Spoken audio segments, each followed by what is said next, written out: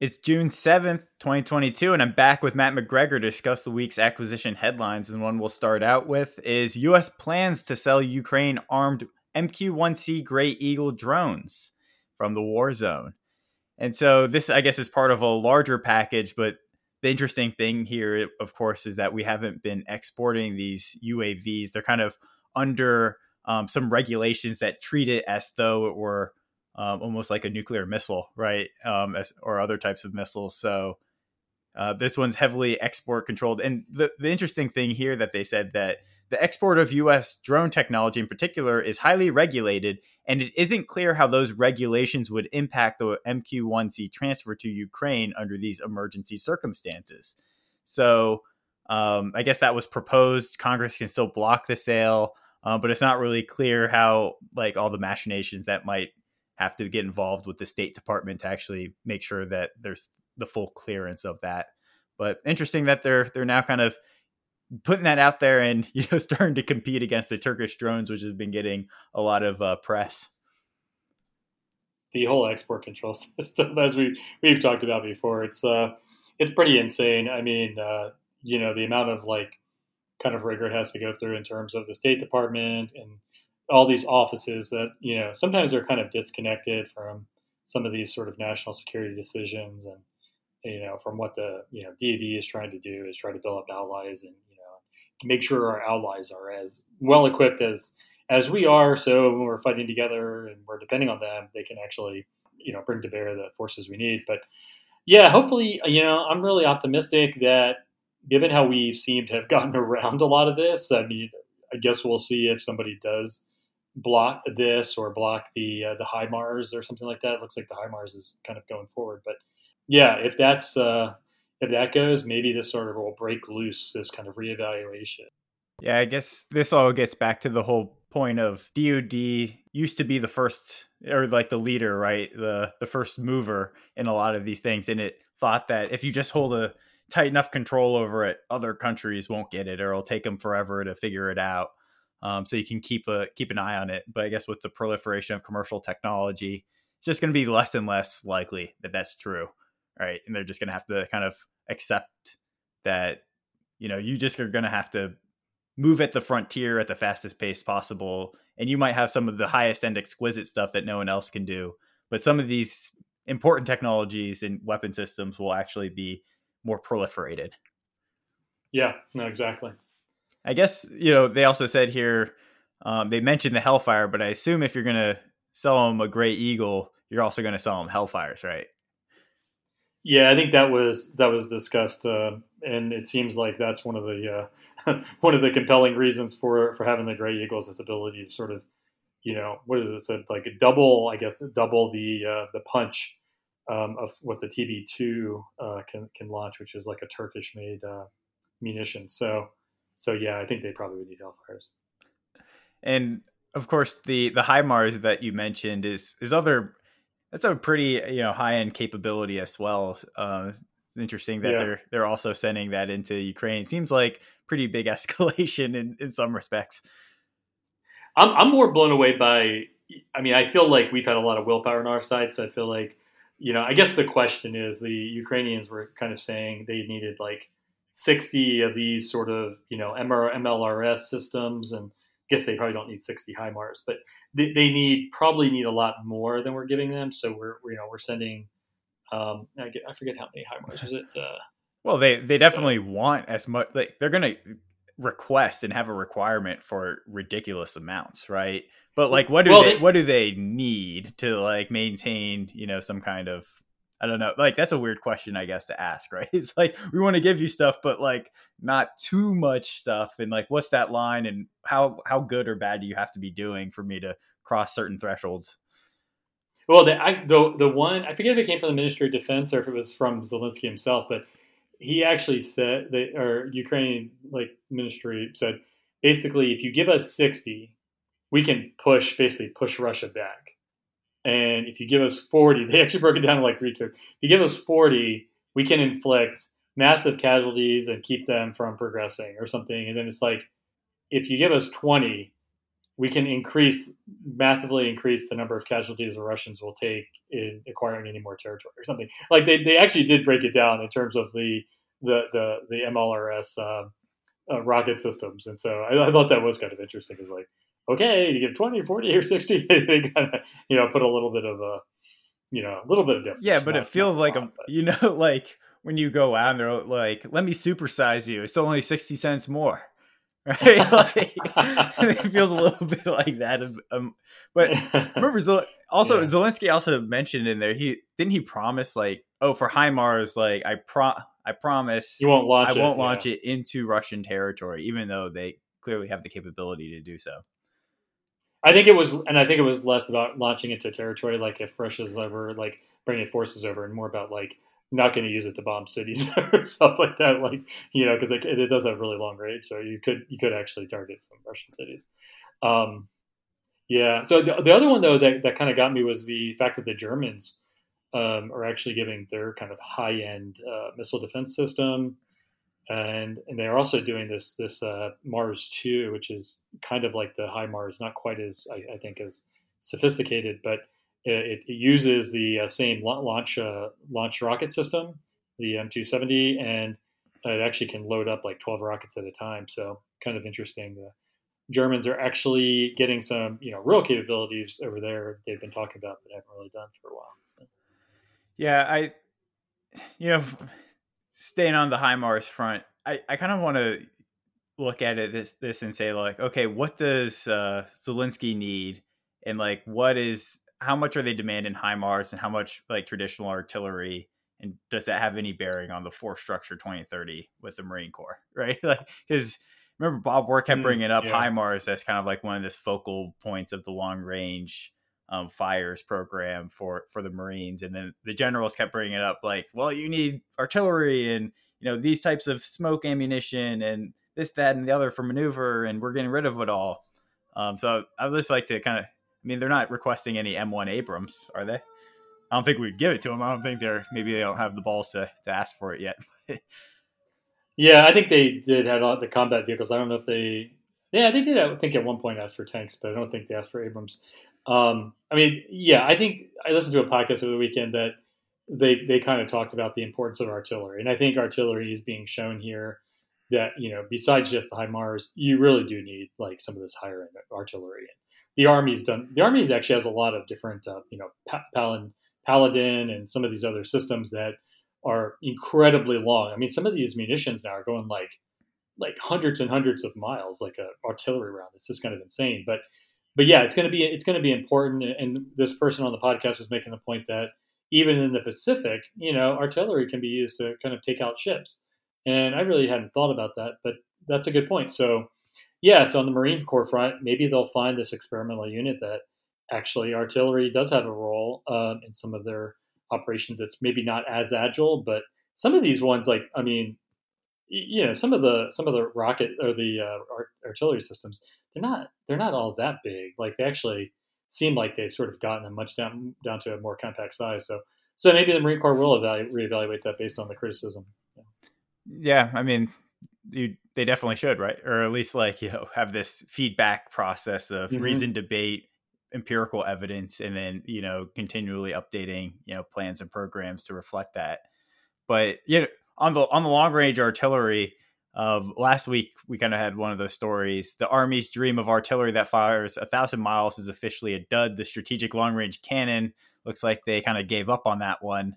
And there's multiple ways I guess you can boost the rocket, either with a ramjet shell, which is pretty interesting. Right? I'd love to see a ramjet on that. What if if the US just got really good at doing scram/ramjet type things, and it's just like, we got them on our artillery, we got them on missiles, we got them on reusable aircraft. That'd be pretty cool. I'm not sure that would be very cost effective though. And I think if you put a scramjet on a artillery round, I'm pretty sure it turns it into a missile, but it's no longer self-propelled. But yeah, I think you're right that there probably is a range too. Where how far do you need an artillery round to go, before you employ some other systems, So by the way, was that the Urka? The Urka is gone. going away, or is this a different one? I think that one was the strategic range. I think the Urka is still Oh, okay. around, and that one's Okay, I that's thought much so. shorter. That's just like Yeah. 175 miles, maybe something like that. Don't quote me at on that, but Yeah, I thought it was further, but yeah, the Urka was like in a pretty next step in tech. So maybe that winds up being the right like sort of range, and at some point to get the range, maybe you have to make it so big that it's not very agile or it's easily targeted, or there's probably like sort of a operational sort of trade-off point before it doesn't make sense. So yeah, the Urka here goes 72 kilometers, so much is that it? much Okay. shorter than what I just said. I thought okay, I thought they were. Yeah, but that one's not going to have like rocket assisted right projectiles and stuff like that, or a ramjet on it. Yeah, probably not a ramjet. But yeah, some of the other things so there was that $700 million package, right? HIMARS was in there. 4 Mi-17 helicopters, so there's a bunch of stuff coming from other countries as well. But 1,000 javelins and 50 command launch units. So those command launch units are kind of the reusable part of it. The javelin all up round and the tube are kind of the tube itself that connects to the command launch unit. I guess those are disposable, so they got 1,000 of those. 15,000 artillery rounds of the 155 millimeter. So those are like the Paladin rounds, right? So they do have that kind of demand signal there as well. Yeah. Hope they get it in a timely fashion. It sounds like they really need it. So the next one we got is Israeli Prime Minister laser air defense to cost $2 per missile interception. So in the past, we had at some other times heard that it might be $350 per intercept. But I guess this system here, known as Iron Beam, instead of the Iron Dome, which had the kind of kinetic missiles, Iron Beam might be brought down to $2 per intercept, as opposed to tens of thousands to millions even to track and eliminate missiles in the old way. And so for me, I mean, this is really cool, right? Like if it works, that's like, this seems like the next thing there. But the real question for me is like, what's the range? What's the effectiveness? Types of threat it can engage? I'm sure you're going to need kind of like a hybrid of Iron Beam and Iron Dome for quite a while until, Iron Beam becomes reliable enough. Yeah, I kind of was thinking about that too. I watched the video, and it does seem pretty impressive, and they do seem pretty happy about the test after the test was done. Well, I did look at the drone though when they did the last test was the drone. It looked like that laser had to stay on that for quite a long time. When you think about, it did kind of occur to me because they launched those mortars and then they shot the mortars down. It's sort of like, how much time, like how far away does it have to be, to be effective before you can actually like stay on it long enough. You also need probably like the right kind of weather, and I think where Israel's at, they probably have, for one, they have a lot of clear area. They have generally probably supportive weather, where it's not going to diffuse the laser or sort of get diffracted or whatever. So yeah, it sort of seems like maybe they're in the right place, but in certain environments, it would maybe not work nearly as well. I think what was really impressive is the targeting, and I think that's probably the more sophisticated part of that whole system, is the ability to target the mortar that quickly and then engage the laser on it. It's fairly impressive. So. Were you referring back to the other one that was like the Stryker combat vehicle, the DEM SHORAD? They actually just did a test Yes. where they were able to take out a mortar, because I think the Israeli thing, they were looking at like cruise missiles and UAVs and stuff like that. No, well, the laser one there in the test on the video, they took out a mortar. Oh, they did? Yeah. Well, that makes sense. Oh, cool. Well, I mean, that's another thing that has just happened too, right? Like the Stryker combat vehicle did the same thing out in White Sands Missile Range in New Mexico. Yeah. And so it looks like, that program's moving along pretty well here. Raytheon and Chord Technologies. Chord is doing the integration on Stryker. Raytheon is teaming on the actual laser itself. And they're scheduled to deliver 4 of those DEM SHORADs later this year. So M-SHORAD, which was, of course, putting essentially stingers on integrated onto the Stryker. That was pretty rapid acquisition. 3 years, got it out to the field, and now DEM M-SHORAD is kind of following that up. So some moving at pace there. The directed energy world has come. So I guess all those years of everybody trying different things and airborne laser failure and all that. I guess it was all worth it. It was we'll probably never be able to quantify all the learning and all the sort of events that happened that are enabled us to get to this place. But it probably is all those failures, right, that enabled probably this breakthrough to get to this place. So kind of interesting. Yeah. I would, there's like with a lot of these technologies, there's like winters and then there's springs. Maybe we're just like in a fake out spring for one of these things, and we'll get into another winter of lasers. In some cases, I'm kind of sure that's going to happen to extent. Like we'll get some, or they will get some, right? Some classes of threats they might be able to take out. But for a lot of the really important ones, it's just not going to prove out as reliable. And then we'll get a winter, and then we'll come back, right? Hypersonics, we've had this. There's all sorts of like winter. AI is another one where you get like a lot of hope, and then it kind of goes away. We're supposed to have driving cars by now, right? Like 4 years ago, everyone was like, sure. It was just like everyone's going to have it. Yeah, it's funny you say that, because I was like, I forget what I saw recently, but it was somebody was talking about that, about like how, we won't have driverless cars for like 20 more years or something. I was kind of thinking about the whole winter thing too. I was like, what's going to happen is like all this work on autonomy and all this stuff behind the scenes, all of a sudden it's going to be like, they're going to field something. It's going to be like, yep, this actually works really, really well. Like this 99%, safety, effectiveness or whatever. And then all of a sudden, like, driverless cars will become a thing. Like it'll just like sort of happen. It'd be surprised. Yeah. Like, I mean, isn't that how it normally happens? I mean, if it was very predictable, then like investment would be pretty, like we should be in the stock game, right? But I think like one of the rules of these things is that, it will just generally be surprising, like when it does happen. By the way, I did look up, and apparently Spain is going to send Leopard tanks to Ukraine, so they will get some Spanish tanks. Which I hadn't heard of the Leopard, but so yeah. The Leopard? I mean, that's the German, right? The German tank. Well, maybe it is a German tank. Spain's giving them to them, but I mean, what does Spain need tanks for? Like, who's driving through Poland, Germany, France, and then you end up in Spain? Like you can't even get there. I know, you have to like. Unless you land everything, but who can land on shore? Who besides the U.S. can like affect that kind of landing? Amphibious landing in Spain. That's the new European threat, right? And they let them go through Portugal first. So, all right, next one we'll do here: Chinese aircraft carrier seen with a fleet of drones on its deck, and that's the Shandong, which is the second Chinese indigenous carrier, and they basically just had a picture with a bunch of different classes of UAVs on them, of different, levels of sophistication. And there's the big speculation. So not surprising, of course, that's what they would be doing. But I'm sure, they're experimenting pretty heavily into this.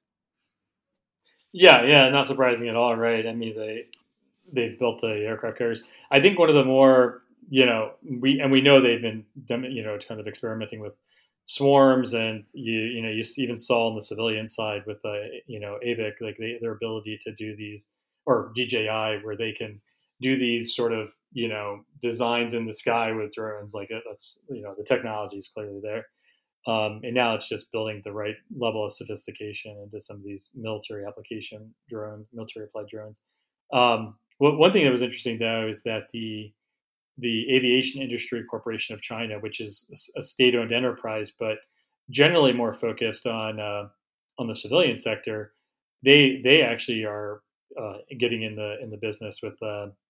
They have a navalized version of the stealthy GJ-11 Sharp Sword UCAV, and they actually have like an amphibious assault ship where like it's meant to deploy like swarms of drones. I thought that was kind of interesting. Is like that's kind of what we've been talking about. That we want the U.S. to start exploring more, and it seems like China may actually be building a ship to do that. So it'd be almost like a drone mothership, and it would just deploy these swarms of drones. I don't know exactly what type it would be, but maybe some of them this sharp sword UCAV one. But yeah, kind of interesting.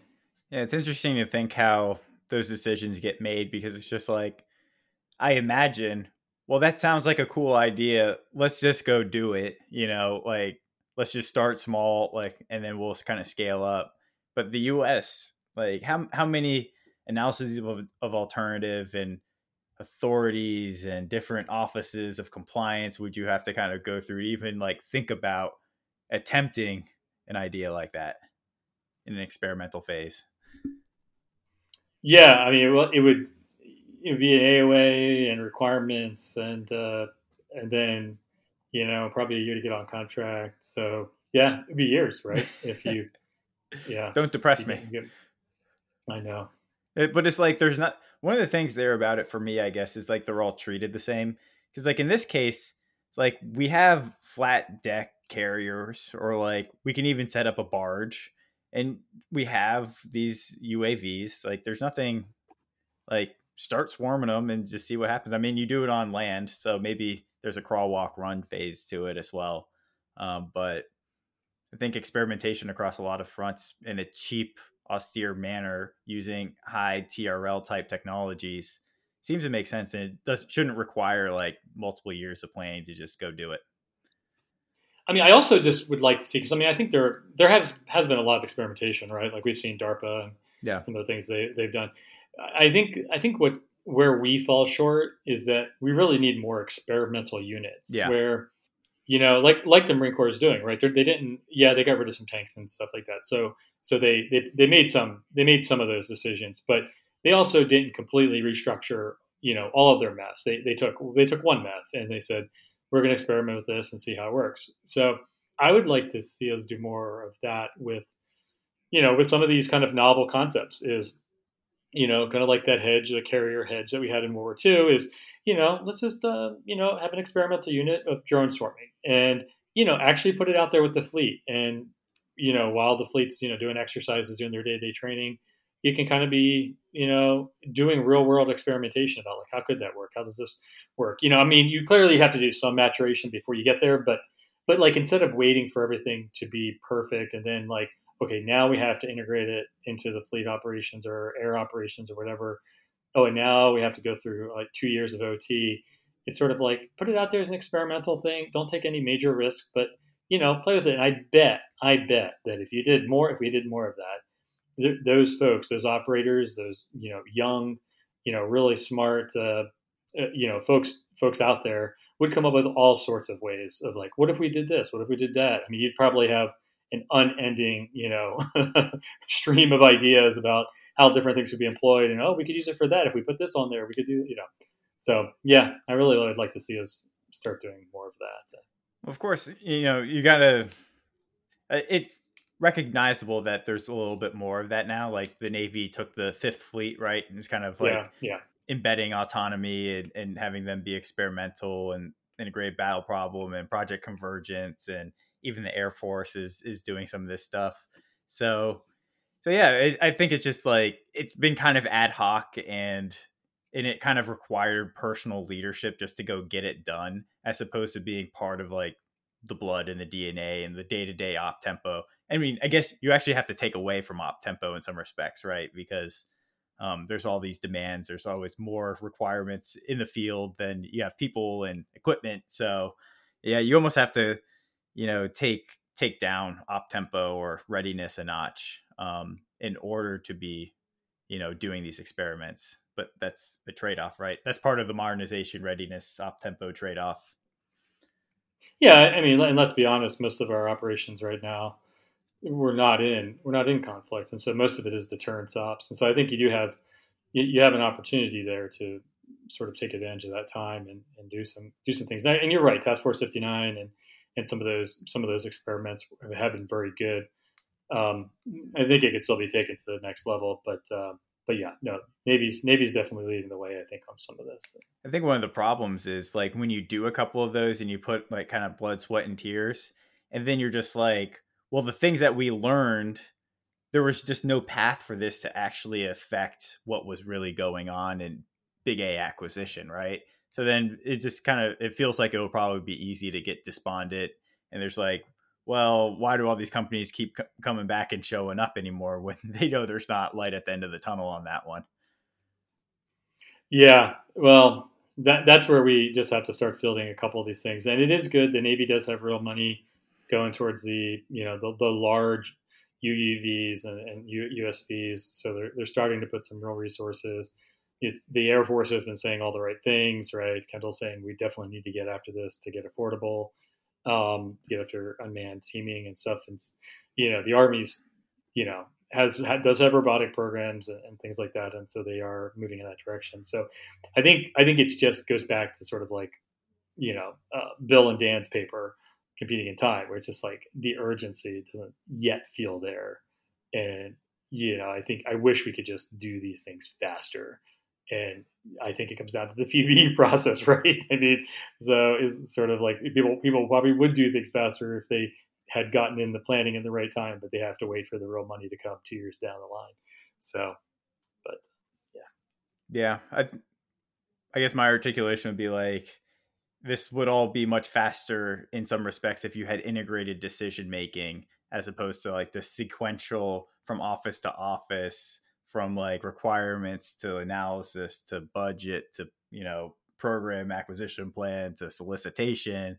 Like how do you like kind of collapse all of that and get quicker feedback loops, but like minimize your risk because you're not deciding on a 50-year program all at once. Like that 50-year program evolves through a competition over time where decisions are made at the right time and you can make the front end to back end trade-offs in an integrated manner, and just like, but like that all comes back to this PBBE governance structuring, and PBBE is the antithesis of what I was kind of outlining there. Right. Yeah, no, exactly. I mean, it goes to I never know if I'm saying his name right, but Bent Fliesberg. Oh, Fliesberg. Yeah. Fliesberg. Okay. Yeah. I never know, but he's by the way, for everyone, he's the Oxford mega projects academic / book writer. Just great stuff on mega projects in public administration. Yeah, if you read one book, read Mega Projects and Risk. It's that's a real page turner. Yeah, but I mean, he's been writing different articles lately, and it's like dead on. Like he's just sort of hitting like dead on what we need to do. And I know you have it in your acquisition next stuff is just that modular approach. Like, okay, let's get this basic capability, and then we can build on it and sort of continue to add on it and make it more capable. But yeah, the fact that we have to plan it out for 50 years and make sure it lasts for 20,000 hours and all that stuff is really hinders our ability to adapt. And I guess General Milley, of course, chair of the Joint Chiefs, is saying something similar. U.S. military may need innovation overhaul to fight future wars, Milley says, from Breaking Defense, or Defense News, rather. And so he's kind of pointing to an emerging capabilities policy office, which will help integrate autonomous systems, hypersonic tech, directed energy, and other innovations in the department through their strategy, planning, guidance, and budget processes. So I would kind of like to, we have another office that's probably going to advise the vice chair on requirements and try to, actually make sure that voice, we've heard for a while that like the R&E, and I think the NSCAI commission was looking at this in terms of like ramping up USD R&E's kind of role in the requirements process. But here it seems like we have another office that will kind of be the advocate, in the strategy and then getting the actual funding involved through the budget. But what do you have any information on this? I feel like I've heard about it, but I don't really know what it is or what's going on with it. Yeah, I mean, a lot of people interpret it. And R&E, by the way, already has a seat now in the JROC, so they've already sort of been integrated. in certain terms of JSIDs. But yeah, this is almost a little bit of like Joint Forces Command kind of situation where it's basically kind of like pulling together what all the individual services are doing, sort of integrating them into a joint, joint being the key one here is integrating them into a joint kind of function, but also sort of pushing the boundaries of some of the ConOps and operational concepts and things like that. So it's a little bit what Joint Force Command used to do. It's what's now been taken over by J7 and Joint Staff. Under Bob Work, there was an organization called the Advanced Capabilities Deterrence Panel, I think it was, ACDP. In our budget paper coming out, we recommend bringing that one back. But yeah, it's I think you do need something like this.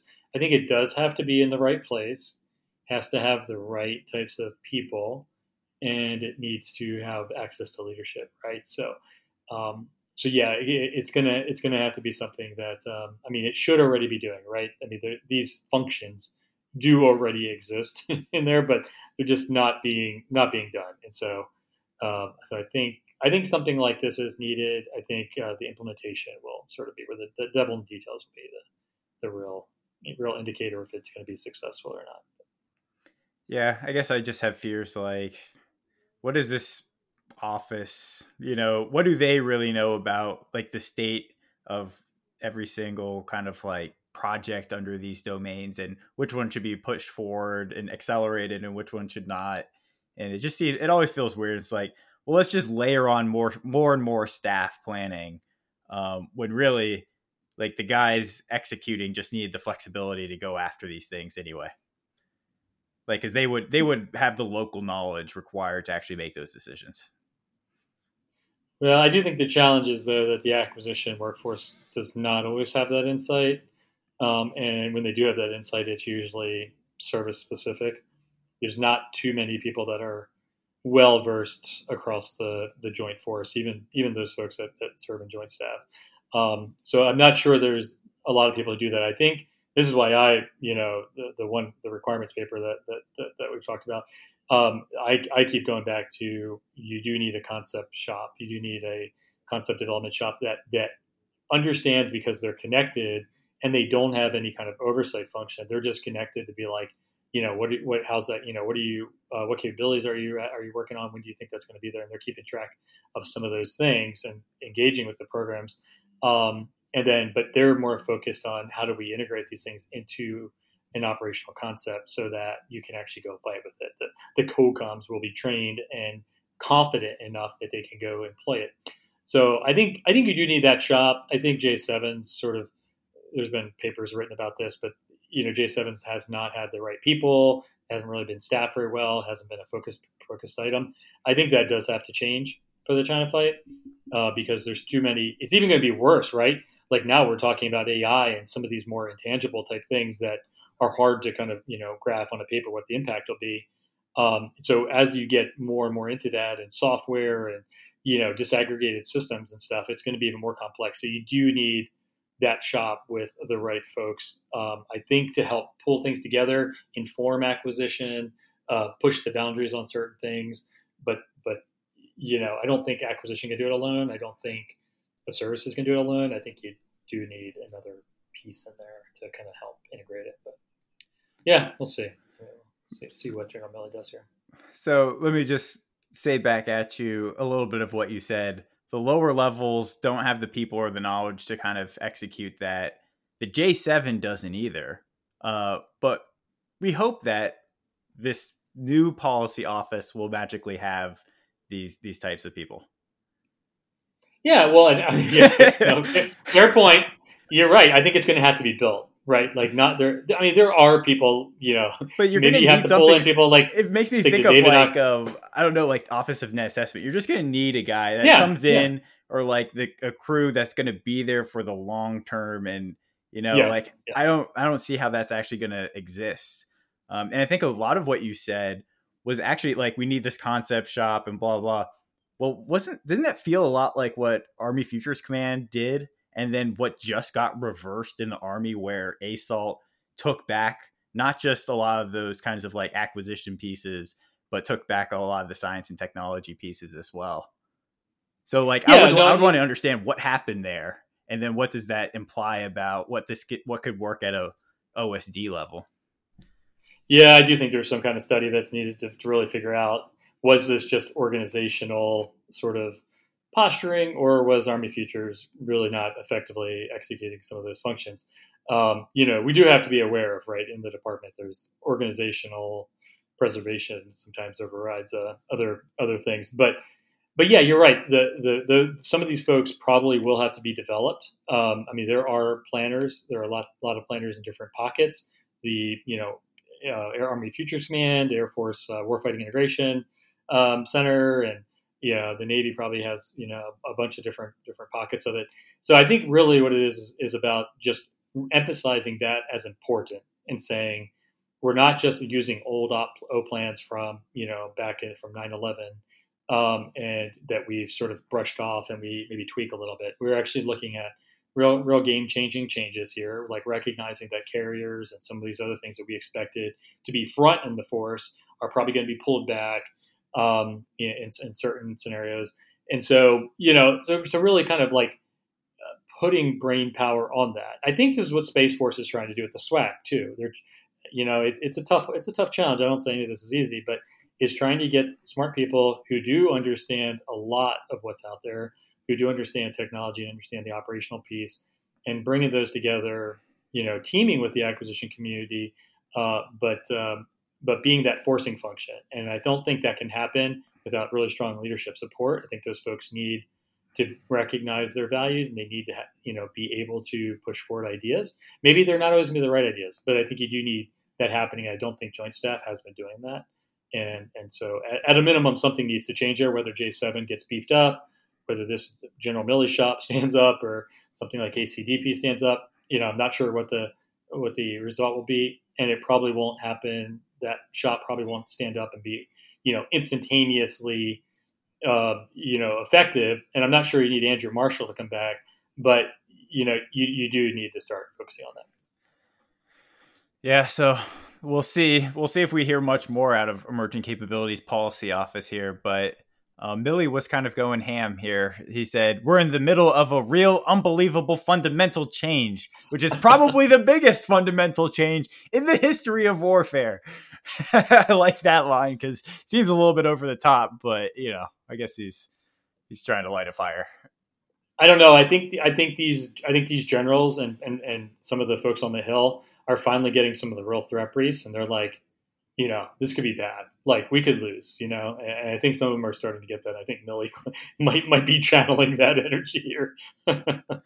Well, the whole idea of this system is like the guy at the top gets to make those calls. So like if Milley and Austin wanted to, supposedly they could like flip this thing on a dime.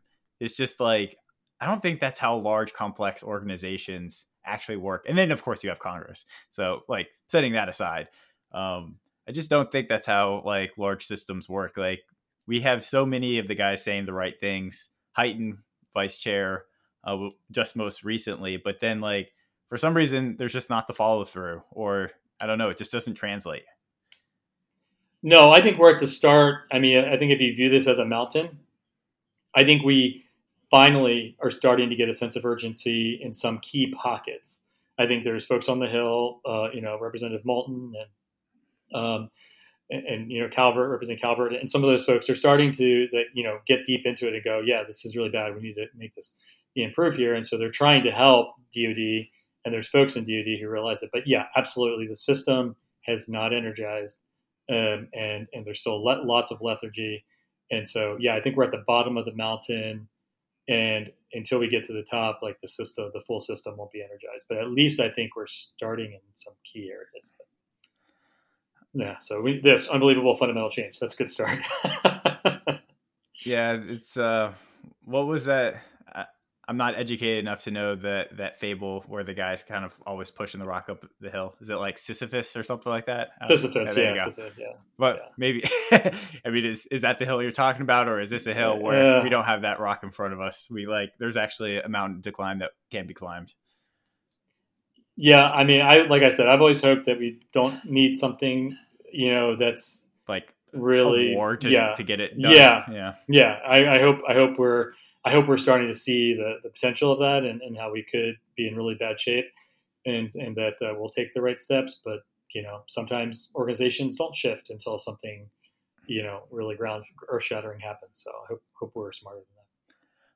Well, let's move along to the next one, which is the Air Force's secret next gen fighter has reached development phase from breaking defense, and so I guess Air Force Secretary Frank Kendall is kind of announcing that they're starting the Engineering Manufacturing Development Program (EMD) phase. That's kind of like post milestone B. They didn't really say it went through a milestone B, but I guess that's what essentially happened. They had the prototype demonstrator. They didn't really call it. It wasn't clear whether the initial thing. They said it was like a demonstrator flight. It wasn't really clear, and these definitions are kind of fuzzy too between demonstrator, prototype, and full scale development. But it looks like if they're kind of moving into that single full scale development program of record-y type thing. And the line here is that moving into the EMD stage more than likely means that the Air Force has coalesced around a single fighter design made by a single prime contractor. And the speculation was essentially like, it's probably Lockheed. Boeing might be the dark horse. Northrop is probably overloaded with B-21. So it's probably Lockheed, but maybe Boeing's pulling something out. Yeah, it's probably Lockheed. Although, so there's some speculation about NGAD. Actually, there's some interesting Area 51 photos that were taken by some civilian commercial satellite companies that sort of looks like it could be an NGAD type plane. But yeah, Kendall, in some other interviews he gave, he kind of said like he was poked a little bit and said like, well, NGAD, you're saying that the time to get to a capability is 7 years, and you're saying NGAD won't be in production until the 2030s. But you started NGAD years ago. He's like, no, the clock starts now. So I guess he's kind of starting the clock now, and he sort of said he thinks it's mature enough that they don't need to do TMRR. So whether you consider that there was a prototyping or demonstration done, maybe it was digital engineering, or maybe it was out at Area 51 flying around, I don't know. But yeah, he's starting the clock now. And so EMD, that would make sense for it to kind of start the clock, because that's when the program of record is officially started. So if he's thinking that way, that's probably true. And then I think the schedule is early 2030s will at least be kind of an LRIP phase. So yeah, I guess that's where we're at. That's all we'll know probably for a while. So if we compare this to an F-35, we're at like 2002 or 2001 timeframe. And then they basically got into first flight 2007-ish, something like that. Yeah. And we got in production in, what was our first production? It was probably 2010. I think 2010 was our first LRIP. So. Yeah, so that sounds about reasonable for this one too, right? Like probably 2027-ish will be kind of like when you're flying this thing around, and then 2030-ish is when you're kind of moving into production. Yep. Yeah. And there's real money going to this one. So some people have speculated that this will either be a bomber type thing, a small bomber. So it won't be quite like the B-21, but it will have bomber-like characteristics. And so less of the traditional fighter look, a little bit more elongated, maybe almost like the J-20. Or there'll be a mix, and maybe you'll have two different versions. One that's sort of a, real fighter thing, so you still have that capability, and then maybe one that's just a longer range kind of fighter, so you can get a lot closer, because that's a challenge with the F-35 right now. 900-mile legs and ability to get tankers, in the first island chain. It's sort of hard. It's going to be kind of hard for the F-35 to operate really well. So maybe expand that so you can get more of a B-1 type range. So yeah, I guess we'll see, but that's some of the thinking out there. Well, a lot more to see on this, and then what the Navy's doing, and then what are all the other pieces of the NGAD kind of experience, right, and family of systems. I wonder if they're going to mint a selected acquisition report. Well, I guess it has been extended for another year, so I guess we'll see. But I wonder if they're going to keep all of that kind of, unit cost data and schedule and IOC stuff, secret. Oh yeah, this will be like the V-21. You won't get any cost details. Why Guarantee. why was the F-35 so kind of like open? Because of the allies. Yeah, I think if it hadn't been an allied program, we probably would have kept more of it classified. But yeah, Got it. Well, Raytheon's Collins Aerospace is selected by NASA for the spacesuit contract, and that could be valued at a total of $3.5 billion for missions over the next dozen years or so. So they chose Axiom Space as well, a company, so they could have two companies essentially call on for suits, and they're kind of like the backup option and help drive down costs. Two teams for competing. I was pretty sure remember SpaceX showing some interest. I don't know if they actually bid or not on this one. They weren't mentioned, but I remember there was an article a while ago and there was actually like a GAO audit of this program from NASA where NASA was actually like managing the program itself as an integrator, and they had like 30 or 40 different contracts out for different, subsystems of this thing, and the thing was just like a mess that took forever and wasn't actually delivering anything. And Elon Musk comes out and is just like, I'll do it. Well, they don't they the Dragon capsule folks that have gone up, they have like, yeah, but that's not not exospheric. I think these are exospheric. Like you're going for a spacewalk kind of thing. Yeah. Gotcha. But I'm sure SpaceX is just going to be developing them anyway. I feel like there's some kind of like government. I don't know if this is conscious, but like government sometimes just like, well, what company's just going to do it anyway? And so I don't have to fund them, and I can maximize the use of my dollars by funding this other guy, Yeah, I know.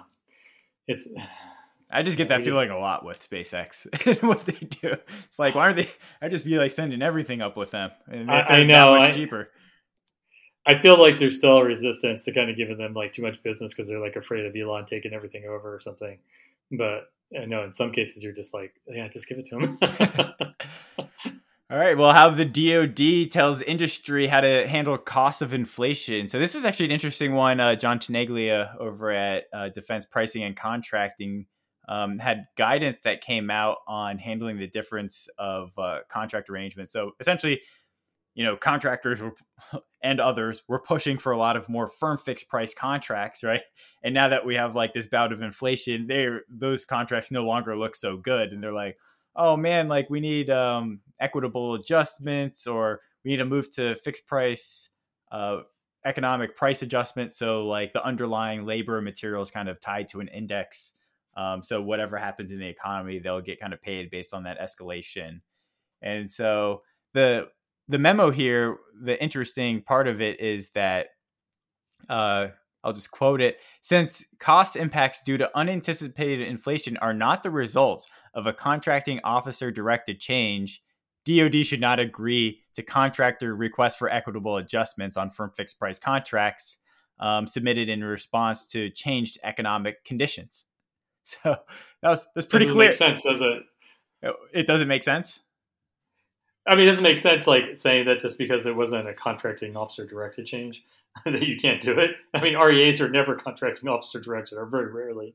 They're usually contractor directed. Yeah, or contractor. Well, usually. I mean, that's certainly on the COVID front. Remember, like, well, that wasn't contractor directed that there was a pandemic. But or the contracting officer didn't direct the pandemic, obviously. Yeah. But they still submitted a bunch of REAs to that degree. I don't know if they ever had a global settlement or what actually happened with all those REAs from the COVID times. But the government did tell them you still had to keep working through the pandemic where other firms were shut down. So maybe that was contracting officer directed. I don't know. But in this case, I mean, when you think about it, like firm fixed price, right? Oh, what happens if we get in a deflationary spiral and the government says, oh, well, we now need to renegotiate your contracts because of this windfall in profits that you guys got because there just happened to be an economic change. I'm sure contractors would be like, hell no. Yeah, it is. You're right. I mean, at the same time, though, if there was like an FPIF contract too, like you could have some of this on there too, where like wasn't built into the target cost, and so yeah, maybe in deflationary they would save more money and they would get a higher cost share. So I feel like there are different scenarios you could play this out, but or for even for cost ones like that, like you sort of like you expected to pay a certain amount, but then certain labor rates go up and stuff like that. And you can't predict everything. So I do think there should be some flexibility for firm fixed price. Like if it's clear that you're buying titanium or some kind of material that has just like skyrocketed either due to shipping or other stuff, I think they should have some wiggle room there. So I don't know. I always view this as a partnership. If you make your contractor miserable, you will probably be miserable. So I wish they would have been a little bit more sort of like, look at it, make judgment calls. But our preference is not to adjust for a fixed price, and so only do it if there's like compelling reason to do so or something like that. But yeah, I don't know. Yeah, I mean, when you think about it on the other side, right? Like, you could get like a defective price if this is a sole source. You could get a defective pricing if like the material came in super low, right? And so you would actually be forced to kind of pay back some of that to the government, so you don't get inordinate profits. But then on the flip side, if the price goes super high, then the contractor doesn't have any cause for recourse, like reverse defective pricing, right? Or defective pricing that like actually increases. I think, Yeah. if you have a defective pricing, you can actually show some things that went higher as well and have some offsets, but I don't think you can go higher than that price. But yeah, it's almost like an asymmetric thing for the contractors where like if costs are much lower and they might realize a bunch of profits, then some of that gets clawed back in many cases. But if costs go too high, then there's not like a commensurate kind of other process unless, DOD comes back and says, yes, we will, amend these contracts, modify them, or give you REAs or otherwise. Yeah. But that would be a lot of effort too. If like they're going to submit all these REAs, they're going to have to show like, titanium went like this and that's the impact. And then they're going to have to find a reasonable, is it yes or no? And then I'm sure it would be like very hard to adjudicate that. And then that's all that money that Congress ain't appropriating. Like there's not going to be a supplemental for that. Right. So that's just going to come out of capability. No, you're absolutely right about that. And that's why this should be done judiciously. I mean, you're absolutely right about the workload though, man. They almost need to contract this out to like some audit firm or some special legal firm that deals with this kind of stuff, because it's going to be a bear to work through, is having to look at the justification, and the government's going to be challenged to try to confirm some of that stuff. And yeah, I think that'll be a lot of work if they have to do that all over across the DoD. Yeah, I'm sure. Well, we'll see if inflation is bucking the trend, right? Some people are speculating, like it might have peaked and are things coming down. I think it's one of those things. It's just very hard to know, like how much of it is kind of supply driven, demand, and then government is obviously pumping out money, so there's a lot of demand driven stuff, and then there's also this quantity of money theory aspect and all that. So, and then interest rates. There's a lot going on, right? So. I guess we'll see what happens on the inflation front. In a weird way, the whole Ukraine conflict could almost maybe potentially stabilize inflation. In what way? Sort of like maybe tamping down demand. Like it seems as though some of the economists, I saw some article the other day, said it's slowing global economic growth. So I don't know. I don't know if it would. But why would demand in the U.S. decline because of Ukraine? I mean, there's a supply shock. I see that side of it. But why the demand shock? I don't know. Maybe just like in general, like slower economic growth kind of makes people reevaluate, spending, buying a new car, or just some of those typical spending purchases. Like maybe it's sort of has an ancillary impact on just what purchases you buy. It's not maybe direct, but I don't know. The supply chain shortages do impact too. So maybe that's part of it, is some of the things that you want to buy are a little bit more costly, so maybe you don't spend quite as much. And so I don't know, just like wouldn't that help balance it if some of these shopping sprees started to kind of subside a little bit? People had all this money they hadn't spent, and now they're running out to spend it all at once. And if some of that got pulled back a little bit, it might help. Yeah, my guesstimation that is not really founded in too much is that, I was pretty wrong after the 2008 thing. I thought there would be a lot more inflation with the way that the Fed expanded their balance sheet so much, and then TARP and all that kind of stuff. So none of that actually materialized. There was just low ass interest rates, low inflation for a long time, and like high asset prices. And now we're actually getting to like the first time in like a generation where interest rates are kind of actually going up, and that seems to have had a much bigger impact across a lot of sectors than I was kind of expecting. I guess I was expecting it. I was expecting that, and like that rush to buy houses, right before then. But this is actually going to have a big downstream impact on a lot of these firms, right? Because right as we're talking about, there's a lot of these cyber companies or whatever, and they are trying to cross this valley of death, and like DoD programs aren't there to catch them yet. Like where are we going to find this cushion or this bridge? Now we get higher interest rates, which means a lot of money is going to be pulled out of speculative assets, right? And these types of firms are going to have a much harder time getting the next funding round, especially if they can't demonstrate a pretty big production contract. So I kind of wonder about like what's that effect going to be on the new entrants.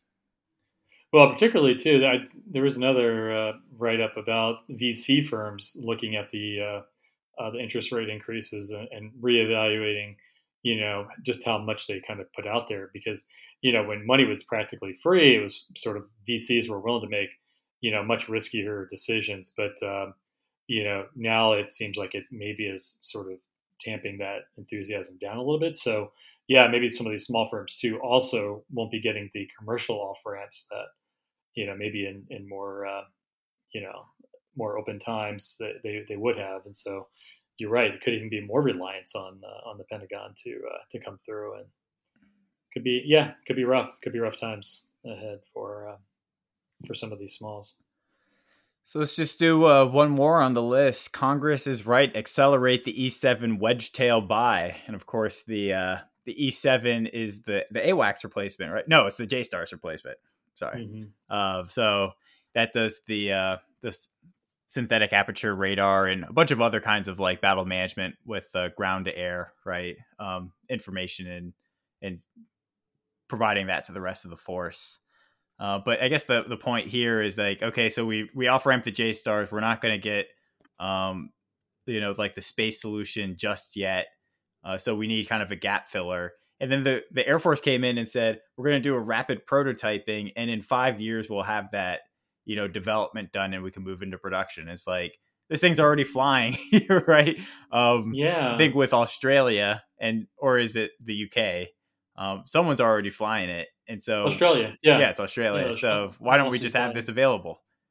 And so one of the things that he says here, which was interesting, options include the Air Force requesting reprogramming of FY22 money to New Start Authority so that they can get an E7 on contract months earlier than planned. I mean, yeah, so that's one way to kind of get it started earlier, but how do you actually just get it fielded earlier too? Yeah, I mean, no doubt there will be, some sustainment tails and different things to work out that, takes a little bit of time, but it does seem like it should be a lot faster. And it just might be one of those things where we just can't help ourselves with regards to like, we buy a new platform, we sort of have to Cadillac it, to use an old term there, but it's like, well, instead of just taking maybe the 80% solution, I wonder if they are trying to cram a million things in there. And this is sort of what happened before ABMS was started. There was another program to replace AWACS, and it was it had the same thing. It was like they were trying to do a million things with it, and they were having sort of challenges, and trying to make these things really small form factor and all this stuff. So I hope that's not the case here.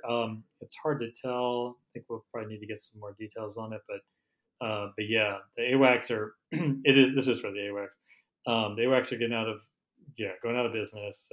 They're just can't be sustained, and so they need to get these in there. I really don't understand why they can't do it faster. I'm sure they're going to get more questions on this now that as it's going to the Hill. So I guess we'll see what they say. Yeah, it is the AWACS, so it's kind of like the air to air version of the JSTARS, more air to ground, right? Of the air battle managers. Yeah. So it looks like they are JSTARS was kind of had JSTARS recap. JSTARS recap was kind of turned into ABMS. ABMS turned out that they weren't going to actually fulfill that mission. So then the Space Force now has it, and that's still running, right? Like the Space Force is going to fill that gap. At some point, yeah. GMTI, that's the whole GMTI thing, yeah. Yeah, ground moving target indicator. Yeah, exactly. Yeah. So, okay, well, we'll see if this happens. I'm sure people would be cheering if they can get an E7. Like, in my view, it's just like, where are they fielding to Australia? I know the US is going to want additional capabilities. What can you do fast? And then just like mod those over time, or like introduce them with growing capabilities over time, but don't wait 7 years or 5 years to get like the perfect thing before we can start fielding these at scale. Cause it's a gap filler, right? Yeah, it's a gap filler. I mean, I will say it shows lack of confidence in ABMS. I won't say that if that's founded or not, but it does make it sort of seem like if this is a 7-year thing and they're buying these aircraft, that they're planning to keep them around for a long time. And so will that sort of take some of the energy out of some of the ABMS investments, or how will that play? Because you could see some saying, well, if this is working really well, maybe we don't need some of this ABMS stuff. And that's probably not the right answer, but you could see that happening, especially tight budgets. Yeah, one of the interesting parts of this article was, I'm just going to quote it here, because he's talking about like, hey, having good command and control and situational awareness is super important to making the most effective use of the forces you have. And so he kind of goes back to World War II, and he's like, the Royal Air Force had only 446 fighters to ward off 3,500 operational German combat aircraft in the summer of 1940. And they were effective essentially because they had the radar to make the best use of what they had, so they could vector, their forces only when needed. And that kind of like helped them optimize. And I guess that's true. And then he kind of mentions that, the Air Force today in the US only has 160 operational F-35s and 100 operational F-22s. So you need to make the most of this small force. But, I guess where this kind of breaks down for me is just like, well, there's nothing really feasible about the Germans like bombing all the radar sites so that they wouldn't have been able to use radar. There's nothing feasible about the Germans having stealth. But there is something feasible about shooting down, an E7, right? Like this big flying object in the middle of the sky is not the most survivable thing. No, and China has AWACS too. I forget what they're called, but yeah, these are critical assets because it really does provide that quarterbacking sort of thing to deconflict and to as new targets are identified, is make sure like the higher priority missions are getting accomplished and whatnot, and sort of be that integrating function. F-35 can do some of this, so I think that will be interesting, is how much of this can be decentralized. Well, I'm just saying that the British radar in World War II was survivable. Whereas like an E7's not as, or like an AWACS, it might not be as survivable in a high-end conflict. Yeah. No, sorry. That's what I was getting at, was the Chinese have these, and they're probably going to be one of the first targets for us to take down, because it's, it really will impact the air mission. And it's probably going to be one of the things that they will want to take down. So I think in both these cases, these assets will probably have to be, as far as back as practicable. And they probably will have some major fighter escort and protective assets around them. So, yeah, you'll have to protect these things, because you're right, they're going to be targets. Yeah, it's always kind of scary to think about like how much of the force structure is just protecting another part, right? Like how many destroyers and other parts are in the carrier battle group? How much do I have to like on any kind of sortie? How many of those aircraft have to like, protect your AWACS and your J-stars and any of your other kinds of like assets out there, or suppressing certain types of things and not really get to the mission. I mean, David Deptul makes this point on cost per effectiveness, right, all the time.